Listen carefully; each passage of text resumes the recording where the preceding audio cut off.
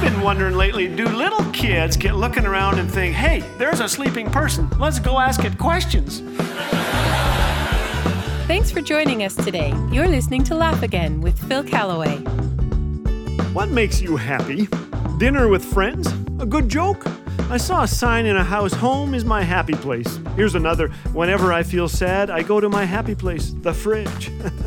Well, kids make me happy, most of the time. Grandkids especially do. A family moved into their new house and a visiting relative asked the 5-year-old how he liked his new place. I like it, he said. I have my own room. My brother has his own room. My sister has her own room. But poor mom is still sleeping with dad. Well, golf makes me happy. Not always. Golf is a game in which you yell 4, shoot 5, and write down 2. But there's nothing quite like strolling down a lush fairway with a friend, smacking golf balls into the creek and taking a mulligan. Time spent with great friends makes me happy. People like Ed and Ben and James, who has a doctoral degree and says things like, the manifestation of the existential paradigm is infinitesimally larger than the humanistic peon. I wrinkle my nose and say, do you want fries with that?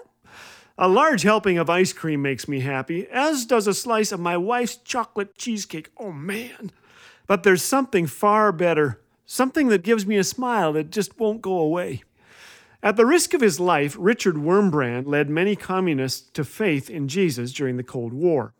One day, a Russian officer approached him. The officer loved God, but had never seen a Bible. Richard read to him the Sermon on the Mount and the parables of Jesus.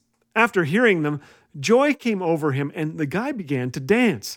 How could I live without knowing this Christ, he said. Then, Wurmbrand wrote, I made a mistake. I read to him the passion and crucifixion of Christ without having prepared him for this. When he heard how Christ was beaten, how he was crucified and died, he fell in an armchair and began to weep bitterly. He had believed in a Savior, and now his Savior was dead. And so he read to the officer the story of the resurrection. When he heard the wonderful news that his Savior came back from death, conquering it, the soldier swore. But wrote Wurmbrand later, I think it was a very holy swear. This was his crude manner of speech. The officer shouted for joy. He is alive, he said, dancing around the room, overwhelmed with happiness. We got to our knees together, said Richard Wurmbrand, and the officer prayed these words, Oh God, what a fine chap you are. If I were you and you were me, I would never have forgiven you your sins.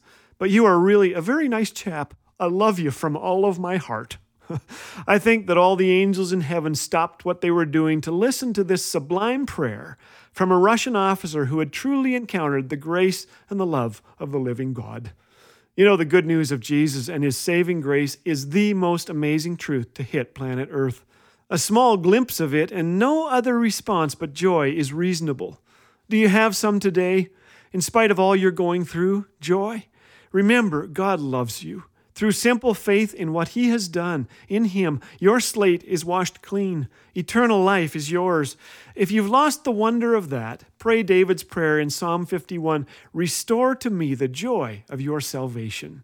In the end, the happiest place we can get to is not Disneyland or the fridge, but a wonderland of grace where life change and transformation give us goosebumps, where mistake-prone people like me are offered hope, where the messes we've made are forgiven and forgotten, where we find a grace that doesn't hinge on what we've done for God, but on what he has done for us.